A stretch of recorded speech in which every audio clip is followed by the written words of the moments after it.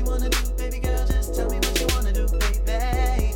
Tell me what you wanna do, baby girl, just tell me what you wanna do, baby. Tell me what you wanna do, baby girl, just tell me what you wanna do, baby. Tell me what you wanna do, baby girl, just tell me what you wanna do, baby. What you really into? What kind of thing fish I do? I'll tell you just what I like, and I'ma hope it's in sync with your mind. So, Taylor, welcome to the Lunch Table Podcast. Thank you, man. Sitting here with Malik Beck. First and last name? Taylor Gray, Gray. You gotta say it. Yeah, Taylor Gray. That is your real name, by the way. Yes, it is. It does sound like a professional movie star name, as you just said. Yeah, well, my mom says that. She said it sounded like classy and like, I guess just dope. So is that like your family name? Like, well, no, I'm the only Taylor. Obviously Gray's my family name, but that's the thing. It sounds like it's really something like a movie star artist name.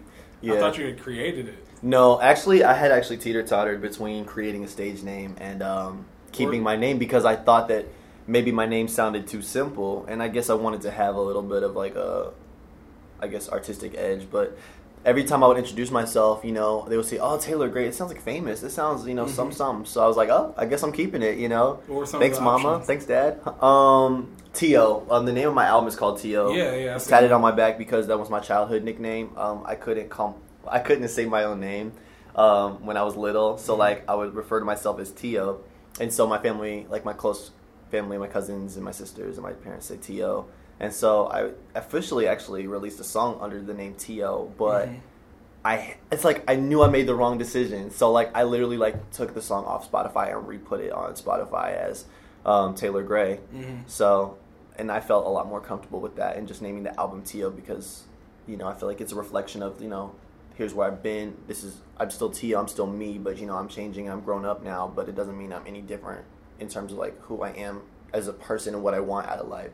But Taylor Gray, I don't know. It's a part of me, I've always been Taylor Gray to everybody. So why change? Why stray from that, Exactly.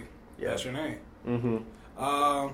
So I wanted to say you're all around master of everything.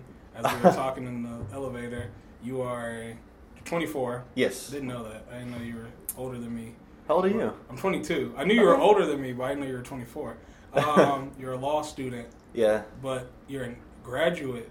What is it? You're getting your master's? Oh, no. I'm just getting my JD. I graduated from Kelley School of Business at Indiana University in 2015. Went straight to law school here in Chicago. I go to Loyola. I'm a third year now, so I'll be taking the bar exam next year. So I'm just living the double life, like lawyer by day, musician by night. Okay. Hustling, out here. So last night, so I worked as a law clerk for my job at a law firm yesterday all day, and then I went to the editing bay right after that, and I was there till 1 a.m. editing my next music video that's gonna be coming out on the 7th of October called Divine Intervention. It's I do that all day, every day. I work and then I play, and to me, music is play, even though it's technically still work. Technically, I've been seeing the numbers. Yeah, I mean, they're okay. I just moved to Chicago 2 years ago, and I put a project out immediately because I had been working on it up to that point, but I don't feel like I had enough creative influence. I hadn't really challenged myself creatively. Moving to Chicago really put me in a space where I was like, yo, people are out here really being themselves. There's a difference between Indiana being yourself and Chicago being yourself, because in Chicago, I don't know, there's just more people, so there's more flavors, there's more culture. And you find yourself, you ground yourself a lot in that. And, I was really shy about that, and I was very timid, even though my last project was called Unapologetically Me. I felt like it was a little premature in hindsight. And being in Chicago, I just really started seeing that, and I had to challenge myself to break out of my typical mold. I used to only listen to 90s music, ask anybody, Mariah Carey, Maxwell, Usher, Mariah Carey, Maxwell, Usher, Boyz II Men. So it's yes, those are my favorite people, but, You were only in that bubble. Yes. That's what you were listening to, that hub. Exactly. And so this year, I feel like I really made a commitment to putting myself out there. I started background singing for L.A. Van Gogh. Check him out, everybody. He's amazing. He's really popular on Spotify, and he's just really out here doing stuff. And he gave me an opportunity And because of him, I started networking with more musicians and more artists, more photographers, models, fashion designers, things like that. And, I just been really going in the studio, and it's been giving me that extra drive to really push my envelope, past the comfortable territory into things that I didn't even realize that I liked before. So the numbers are a reflection, really, I feel like, of old me. This new album that's coming out is going to be, I feel like, the real test in seeing how much my work is paying off. So, thank you, though, seriously. I know that was a tangent, but, I felt like I had to say that. No, but, you noticed it because you're the artist. Right, and as an independent artist, everything is on you. So, I pay for the studio time. I, book myself for anything. I write all my songs. That's what I wanted to know. All that. Do you have a manager? Are there a label? No, what's up? Wow. I don't. I'm not opposed to a manager. Problem is, I will not take just anybody as a manager. So I'm not going to take somebody that, doesn't have any connections and is just taking a percentage, because what's going to happen when we're not getting any gigs, How am I going to pay you? Mm-hmm. And then there's a problem with that. Also, I don't want to be managed by somebody that has a ton of people on their roster and will put me bottom of the bucket. So, until I find, I think, the solid person that really trusts me and can help push me in a collaborative manner, then I'm not going to use a manager. I'm just going to wing it myself, because, it's my creativity, it's my art, it's my passion. I don't want to suck that out of anything yet. It's still really early for me. Mm-hmm. I've only been making my own music for about 2 years now. Okay. Yeah. So I want to know, what part of Indiana are you from? Indianapolis. Yeah. That transition, growing up there in Indianapolis, and then what is it like, actually, before you even say coming to Chicago? What is it like? Living in Indianapolis? Yeah. It was a great place to grow up. Indianapolis. I always knew I was going to leave. Always. It's not to say I didn't like Indianapolis, because I think it's a great place, or at least it was. Crime's really taken over a little bit over there, but growing up in the 90s and the 2000s, it was a really great place to raise a family. Public school systems were super diverse. So I went to a high school that was 70% African American and 10% Hispanic, and we just had a lot going on, and I was never the only mixed kid, so being mixed wasn't something that was a problem to anybody. I was never treated really badly for it. So I always really enjoyed that part of Indianapolis, that I felt that my heritage was respected and wasn't the subject of everybody's conversation. Mm-hmm. Until I moved to college, really, when I went to a school that was 4% African American, including multiracials, I believe. So, yeah, Indianapolis was a great place, I think, just to feel comfortable. But that's not good when you're an artist and you like music and you want to, be a solo artist. You need to break out of your comfort zone. Exactly. There's a quote that I always try to live by when I'm feeling uncomfortable, and it says, life begins at the end of your comfort zone. So you're not living if you're comfortable. Once you expand that, that's when you start really experiencing and living. So can you say you lived if you just, stayed at home, had the same 3 friends, did the same thing every day, ate at the same restaurant every Friday? Or did you live because you decided to go bungee jumping one day, or you decided to just do something you never thought you could do but you wanted to do? So Indianapolis wasn't the place for me to do that. Indianapolis was the place for me to stay comfortable and just, here's my life. But I always knew that bigger and better was what I wanted. Mm-hmm. So, yeah. Then you moved to Chicago, and then was it harder moving to Chicago?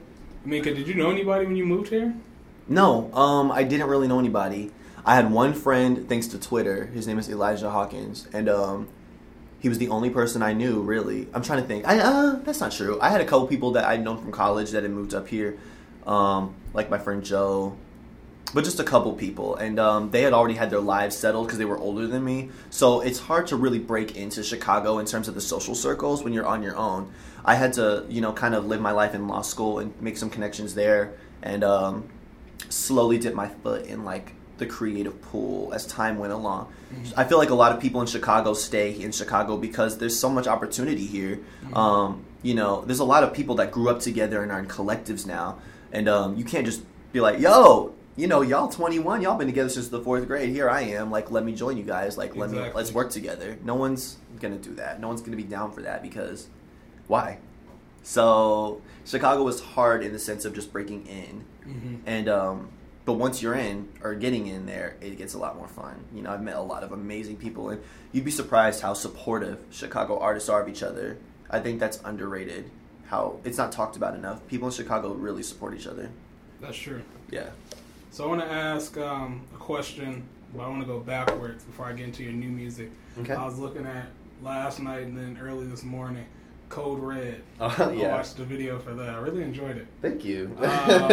When it said 2016, the video. No, that was 2015. No, it was 2015? December 23rd, 2015 was when it came out. You're right. 2015. I did Because it. it was in December. Yeah, it was like Christmas Eve. I couldn't wait, and I was going on a cruise on Christmas, and I was going to be out of the country until the next year, until past New Year's.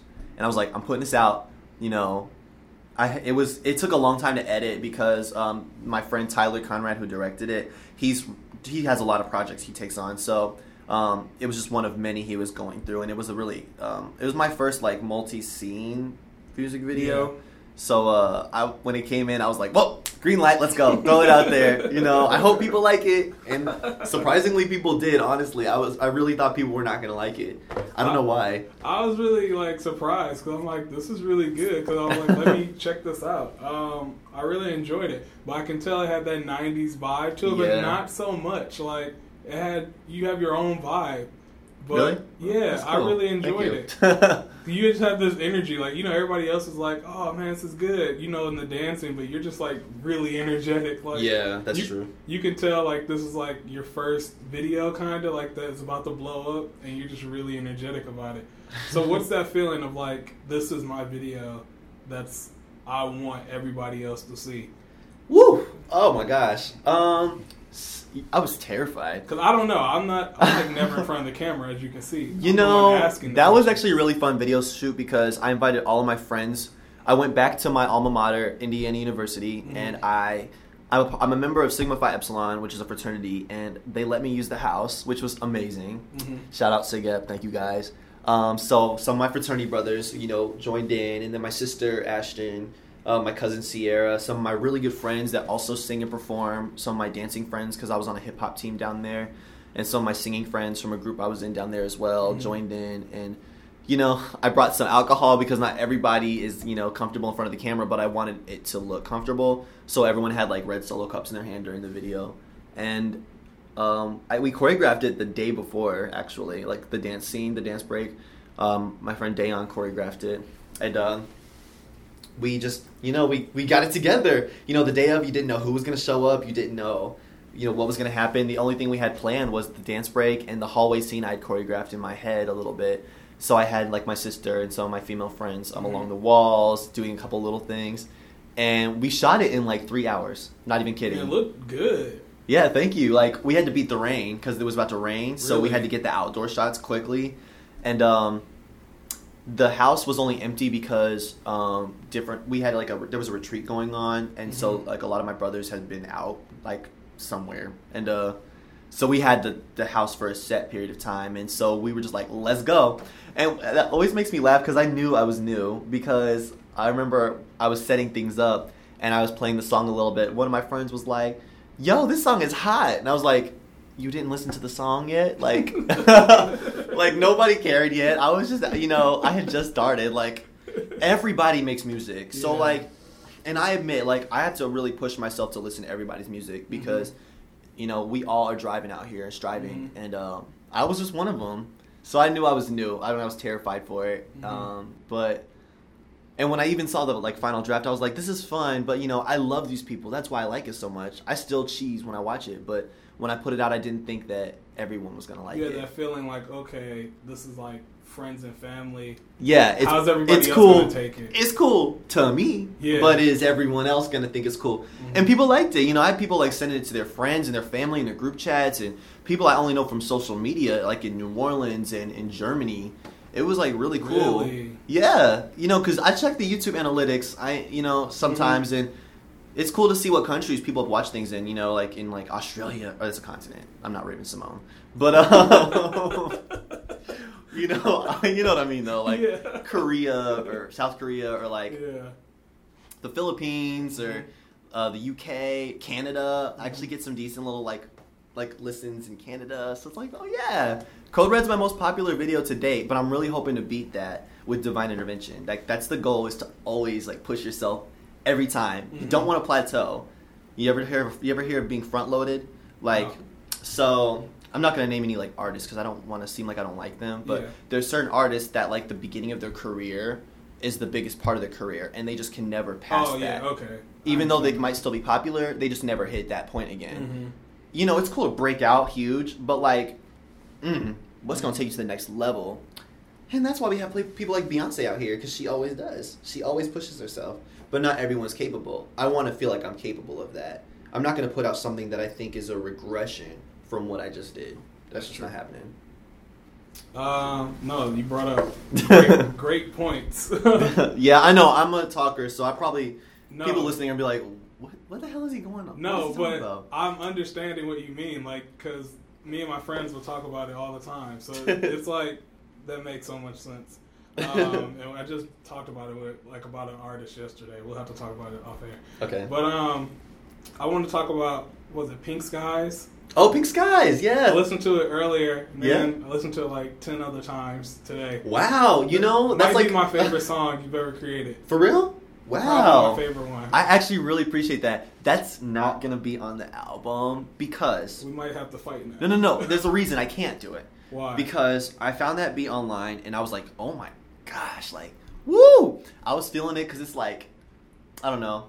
Tell me what you want to do, baby girl, just tell me what you want to do, baby. Like, you can just ride it. That to me, that has that 90s vibe to it. Like, that right there is like the epitome of like 90s music. And I was like, this right here, if you haven't come out with like any music and you're thinking like, oh, I sound like 90s music, that right there was like, I love it. That was 90s music, and that was like amazing.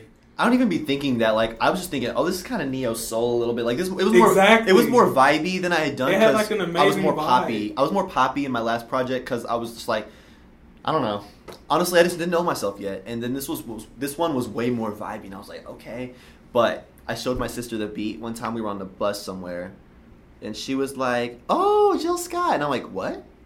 Really? What song is it? Let's take a long walk around the park after dark. Like, the little beginning of that, they had sped it up and like pitched it up. Oh my God. And that was like what was the main that was the main part of the beat, and I never caught it. My sister has an ear. She can hear a song once and know the lyrics. And so she was like, Jill Scott, and I was like, what the fuck? What are you saying Jill Scott for? Even though like that was low key the vibe I was thinking. I was like, neo soul, ooh. That's why. I can't put it on because if I did, it would be infringing her material. So, like, I found her people, and I was going to, like, pay for it, but I'm a student. I'm broke. I can't. For real. I can't. And I just can't. So I threw it on SoundCloud as a B-side to Divine Intervention for fun. And I was like, if anybody wants to find it, they can listen to it there.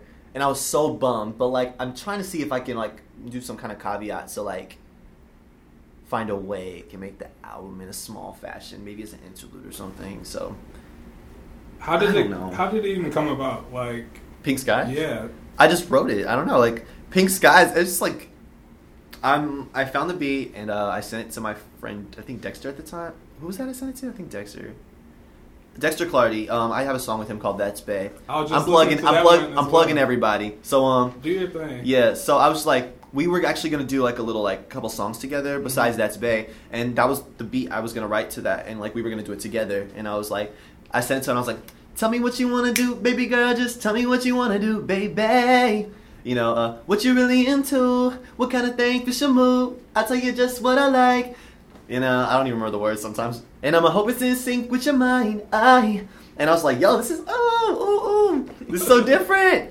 And then I just wrote to it. You know, I write. Like, I only write when I'm feeling it, though. So I was feeling it heavy. And I was like, let me write to this. And so I wrote to it. And then when me and Dexter did That's Bay and, like, the whole project fell through because he got really busy and I got really busy, I was like, I'm still recording it. Fuck it. And it was the first song that I recorded in anticipation of the new album. It was the first song I made. Wow. So I made that before I made Disposable, before I made Divine Intervention, Pink Skies, and I was thinking about naming the album that. I was thinking of even using that aesthetic for the album cover. I had a lot of, like, I was really feeling the color pink at the time. I still love the color pink, but like, I don't know, pink was just like that vibe I was feeling really heavy. And that was in like summer, fall 2016. I checked on your Instagram when you dropped it. Mm-hmm. You said it was featured in a magazine. Was it? I think so. I'm trying to think. I don't want to quote. Oh, the picture was. It was used. Okay, so I was featured in something called Off Kilter magazine, which is like basically it curates a lot of like playlists, and there's also a lot of features from Black artists and innovators here in the city of Chicago. Check it out, Off Kilter, off-kilter, and I was asked by my friend Felton, who's one of the like people that creates the magazine, to curate a Spotify playlist. It could be about anything, so I made a Spotify playlist, and I used the Pink Skies cover art as my picture on in the magazine article, and I curated a Spotify playlist that was like basically the essence of who I am, the essential Taylor Gray, and it has like Tamia, Gallant, SZA, Maxwell, Jagged Edge. I'm trying to think who else it has in there. It has a lot of artists like Eric Benet. It just has a lot of artists that like really shaped who I am and the sound that I have today. So yeah, that wasn't Pink Skies necessarily, but the cover. The cover, yeah. So That's thanks what for, I was I was like, wait a second, what magazine? Because I don't usually get magazine placements. I'm still early, so like I'm hoping with this next project I'll start to break more into that like thing. I love podcasts, and like I'm happy to be doing this. This is my first interview for a podcast. I've had my songs played as like music for podcasts, but you know, I'm trying to get more into like the magazine podcast world because I love it. I love branding. I was a marketing major, so you know, definitely. It's what I do in my free time, figuring out how to brand myself better, which means staying off Twitter because I'm a mess. I want to talk about Divine Intervention, the song. Yes, let's do it. I was listening to it earlier, and it's a deep song. You think? Yes. But it's like, tell me why. I want to hear your perspective. What was it? I had notes, but I have like mental notes. That's the thing. It's deep, but it's in a way of it doesn't just like come out and say it. Like you're listening to it, and it's not like it's hard hitting. Like you know how there's a certain like Halo by Beyonce, for example. That's an emotional song. Yeah. But it sounds emotional right when you turn it on. Divine Intervention doesn't sound emotional when you turn it on. It sounds like just something you could ride to, like just drive. But then it gets like emotional but deep a little bit. Not emotional to the fact of like, okay, I'm about to cry. But it's like, wow, I could go through this, or wow, I've been through this. So what was that like writing process, if you could tell us a little bit about that? I love the story Divine Intervention because I feel like it's my baby. I really feel like that. Like this is the core of my project to me, really. I used to write my songs, and then I would get people to produce to the songs I wrote. Really? Oh my god! Talk about a hard process. It was. I've only heard rappers doing that. It was. Most people don't do it at all because it's just it's incredibly tedious. Because you write a song and then you have it in your head, and then I would be like, so for Code Red I was like, went to my producer Matt Babineau. I said, this is the guitar lick I want, and I had little elements, and he made it. But that takes a lot of time. It's very time consuming, and I got tired of it. So I said, you know what? I'm actually do what rappers do. I'm gonna take beats, I'm gonna flip them, and I'm gonna write to the beats and pimp this shit out. Yeah. So with Divine Intervention, I was actually going through some tough times. I was really depressed. And I was at my best friend's house, Matt Randall. He was living in Maine at the time. Best friend of like 10 years now. And we were getting ready for a wedding, just kind of lounging around. And I was listening through beats. I was showing him some beats I had for the project, including the beat for Disposable. Okay. And he greenlit that. And that's what made me decide to use that beat for Disposable. Anyways, I found the beat for Divine Intervention. I was like, ooh, this is cold. It was like a vibe that I needed, like a 2003, like I was thinking like almost like Sugar Sugar but sped up a little bit, or like something. There's this song that someone sent to me once, and it reminded me of it. Oh, I can't remember the artist. It's like Lateef. Nobody knows who that is. His name was Lateef, and he's like, "You're thinking that everything is fine. I'm gonna let you know, baby, right now that it's not." And I was like, this reminds me of the song a little bit. And That so, song sounds familiar. yeah, it's alright. I just never known the artist. Yeah, and so I was in the shower and I was playing that beat on repeat. And I was like, this is putting me in a good mood. And I hadn't been in a good mood in a long time. Like, I really hadn't. When I first got into law school, I was starting to get really depressed. Mm-hmm. And I have an anxiety disorder and stuff, so... Anyways, by the time I got back to Chicago, like, I had already had, I'm in love, I'm in love. I had the chorus in my head already. I had written a little bit to it. And over a course of about a month, I wrote a song. And I never finished that second verse, though. I think I kind of spit that a little freestyle-ish in the studio. But when I took it to the studio, I had a friend come in, and we was just going off. We were like, wow, like, this is a hit. Mm-hmm. I played it for my Uber driver on the way home. Your Uber driver? Yeah, it turns out that he was actually a rapper named Trell. And I wasn't going home, I was going to school. But his name was Trell, and I followed him on Spotify, and we're good friends now. But, like, good. You know, like, I was getting, like, good mm-hmm. reviews. And so I put it out on my birthday as the audio, you know, and... I've got nothing but good reviews, but it's been really understated because most of my songs really spike once I have a video out. Mm-hmm. Makes sense. And also my listeners are really like skewed. I don't have like a main base. Like I don't have like a lot of SoundCloud listeners or like a lot of Spotify listeners or a lot of iTunes. Mm-hmm. It's skewed everywhere. So like my numbers don't look as big as they really are, which is both good and bad. Like I really like that I've been able to capitalize on many markets, mm-hmm. but I don't have like that. I can't like do like an exclusive on one because it just doesn't work. I've tried it.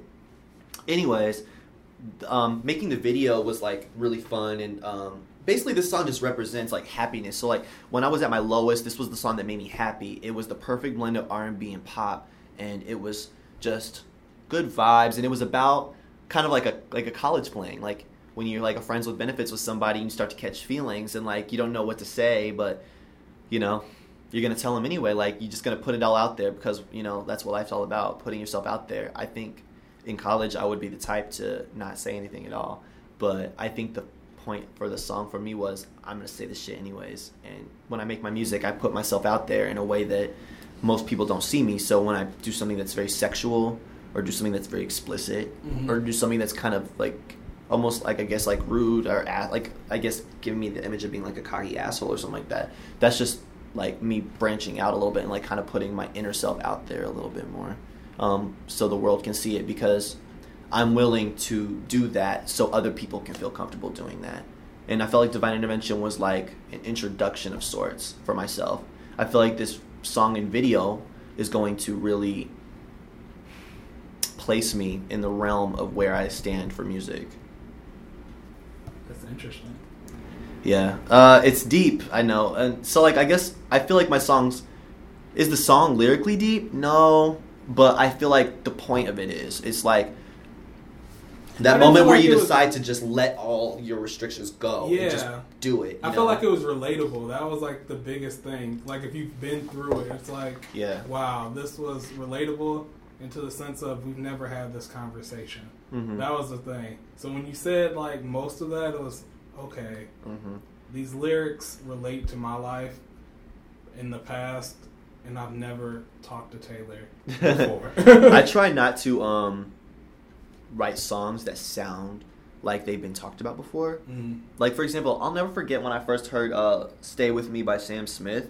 Like, I almost cried when I heard it because I was like, wow, like, I know that feeling. And, like, I don't think I've ever heard a song about, like, you know, like, not, like, hooking up with somebody and, like, you know, you don't have feelings for them, but you're just so lonely you don't want them to leave. Like, mm-hmm. No one talked about that to me. I mean, maybe they have, but I hadn't heard that. You just hadn't felt that or something like that? Yeah. Or, like, Bad Religion by Frank Ocean, Unrequited Love. I remember when I first heard of the term because of that song, I was like, what? That's what that is? I try to do things like that, where it's like, damn, like, this is supposed to be my feels, and I could only listen to this song to relate to this specific feeling. Mm-hmm. I just want to do that, you know, because... oh God, like, we all fall in love. But, like, we all fall in love in different ways, man. Like, and with different people, you know, in different situations. That's true.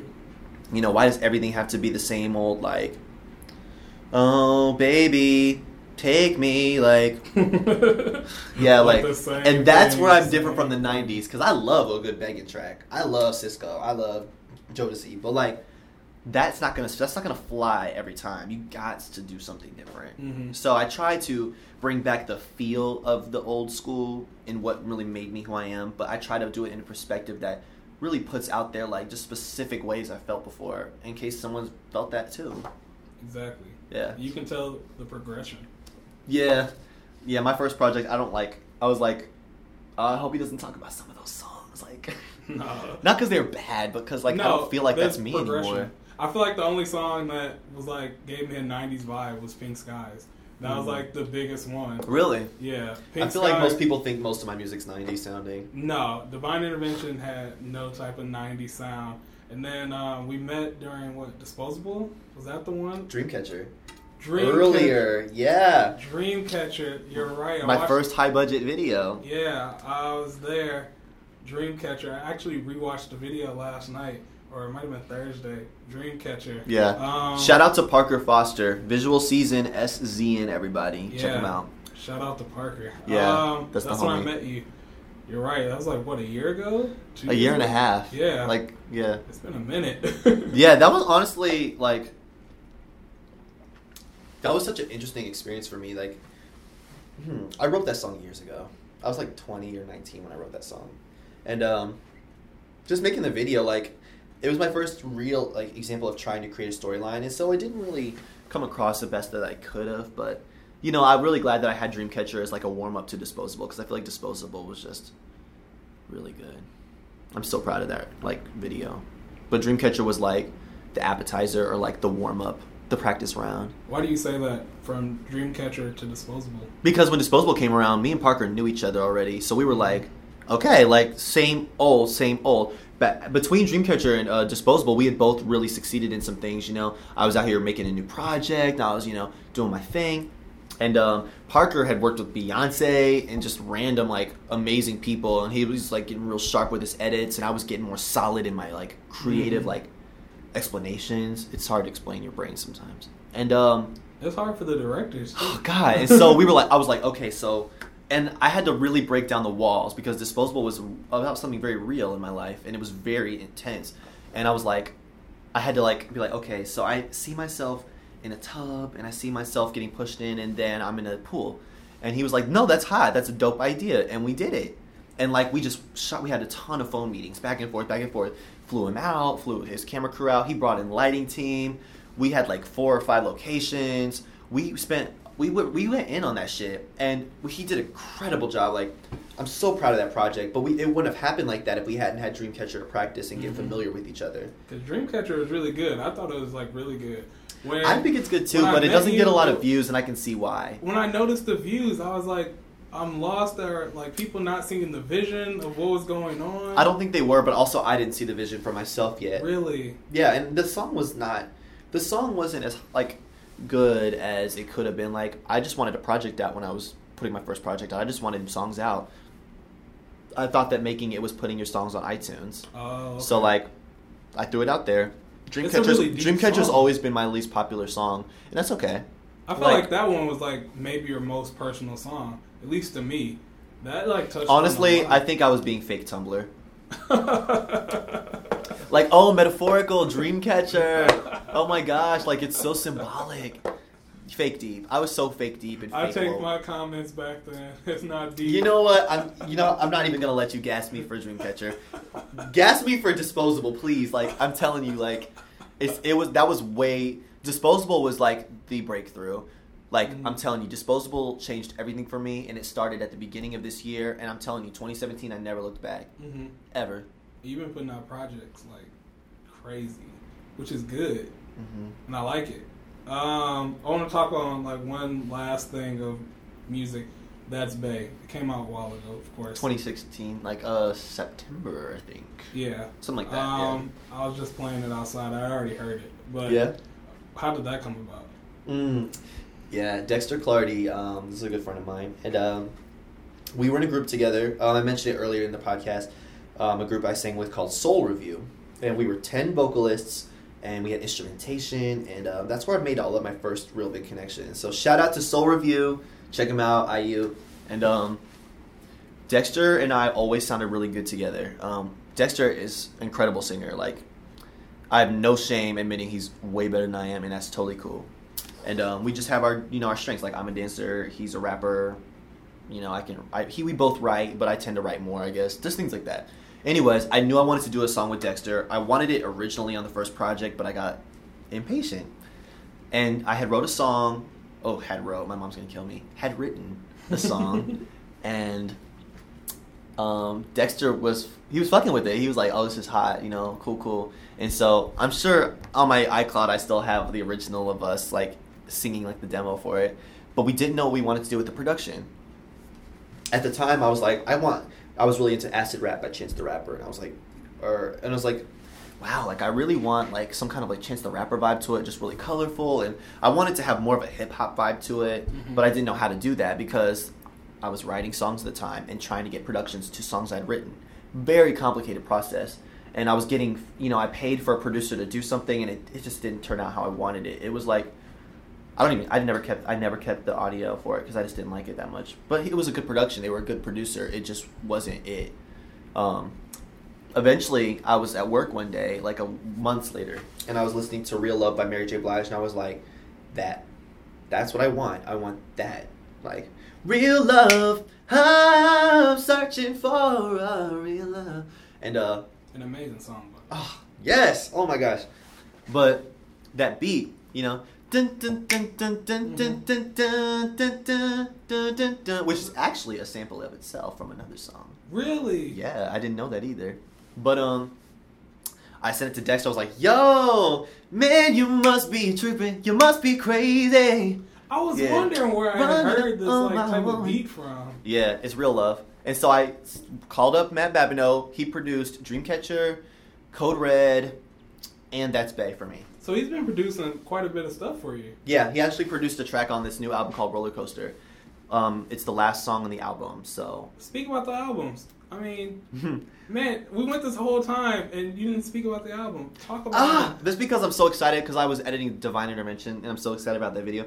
The album is called T.O. I'm pushing it out as soon as possible. I'm not going to be foolish about it, though. We have an album cover. Do we have a release date?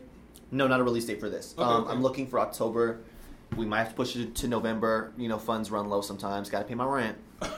But do you really? Do we really have to pay the rent? Do we really? Yes. Not trying to be homeless with a project that no one's gonna buy. We're in a streaming world now. So okay, there's like approximately 11 to 12 tracks. Okay. There's audio from 1996 between me and my mom. Where it's the intro and the outro, and it's basically like it like really ties into the album really well because I talk about myself being T.O. and my mom. We're talking about how we're gonna sing some songs and stuff like that, so it really works. What else? It's very sexual. It's a liberation album, so there's a lot of sex involved. There's a lot of mental health references involved. There's a lot of vulnerability about love involved. It's the perfect blend, I think, of confidence and vulnerability. I kind of rap a little bit on it. What? L.A. Van Gogh is going to do a feature on it. I sent him the song already. He just has to drop it. I hope he actually... I know he's going to do it, but you never know. I don't want to like give people false hope if something doesn't work out. Mm-hmm. But L.A. Van Gogh's expected to be on it. What else? I'm probably going to do one last single after Divine Intervention and another single and a video, but it'll probably be in the winter. Like in January or February, and then I'm going to be probably working on an EP after that. What else? Let's see. Should I just... I mean, I don't want to put out the song names, all of them yet, because I want to do the track list. I want to put out the track list first, like when I announce the album, but I'm just really excited about this project. It's really R&B. I'm excited about it. It's really R&B in like the best way possible. It's like not... I don't think it takes from anybody's artistic, like... I don't think it takes from people's artistic talents. I feel like you got your own style. That's the thing. But the thing is, I'm so inspired. Like, I can tell you people that inspired me on this album. I was inspired by Kehlani. I was inspired by The Weeknd. I was inspired by Escape. I was inspired by Eric Benet. I was inspired by Maxwell so much on this project. I was inspired by Janet Jackson. Okay. What else was I inspired by? Beyonce, always Beyonce. Usher, Gallant. Oh my gosh. Justin Bieber at one point, he inspired me a little bit. Miguel, it always inspires me. Division, I love Division. Craig David, what else? I've been inspired by so many different talents because it's just like, there's so many flavors in music, and like, sometimes I just look at a video, and like one frame, well, I'll just be like, that's a frame, like that's a shot right there, like that's like there's just like a way that it conveys, like I fuck with that, and like I always want to have like I always want that in my music. I always want that, like there's something about it. It's called an it factor. Toni Braxton is who I say has an it factor, and I'm a big Toni Braxton fan. So, you know, she has a great voice, very sultry, very sexy. Some people might say her sister Tamar is a better singer. That's up for debate. But Toni has what you would call the it factor. Like, she hits notes in ways that nobody else can, you know. How you calling me home? Why you not at home? You know, like, nobody sings like her. I mean, Anita Baker a little, but Toni Braxton has the it factor, and I want to capitalize on my it factor. Yes, I sing. Yes, I dance. Yes, I write. Yes, I co-produce. Yes, I co-mix. Yes, I manage myself. But that's not what's going to sell me. What's going to sell me is sheer charisma and relatability. People aren't stupid anymore. You know, the general public back in the day would buy anything. They would buy Elvis's Hound Dog thinking Elvis made the song when really a black woman did. But, you know, nowadays, we're smarter. We listen to so much music, and we listen to everything that the labels are pushing us, and we listen to the things that, you know, underground people are making in their basements. And so, we're smart, meaning we want to listen to what we feel and what's genuine and what's real and raw and what we relate to. We don't want to listen to shit that's fed to us on the radio. That's why no one's listening to the radio anymore. So I want to create maybe a radio structure for my songs because it's comfortable, it has a story pattern, and I believe in a traditional, you know, point of conflict, climax, resolution in my songs. But if I ain't talking about shit, or if it's force-fed, or if it's manufactured and my voice is auto-tuned to the gods, no one's gonna fuck with it because everyone's doing that shit. That's true. So when I'm in the studio, I'm like humanize my voice a little bit more. Yeah, we're gonna need to throw in a little Melodyne or auto-tune for the layering so it fits, but like, let's add some more parts. You know, we're always having to like restart the programs because I put so many layers on the songs because I love that shit. Like, you know, how are you gonna have the end of a song and it's just gonna be the same level that it was in the beginning? Mm-hmm. My songs in this album are gonna climax, all of them. And I climax them in different ways. I don't like to do duplicates. I don't like to make rehashes. So, you know, look forward to like listening to an album that's very, you know, sequenced, cohesive, but every song has an identity and a story. Oh my gosh. This is like amazing. I'm glad you like it, man. Oh, I'll play you some stuff when we turn this off. Alrighty. The Lunch Table with Taylor Gray. Oh my gosh. I'm so excited right now. I'm glad. I'm excited too. You know, my first real interview, I guess. So thank you. Seriously. Thank you for being on, man. Always, man. It was a pleasure. Thank you. Yeah, it was a pleasure. Thank you. Yeah, it was a pleasure. Thank you. Yeah, it was a pleasure. Thank you. Yeah, it was a pleasure. Thank you.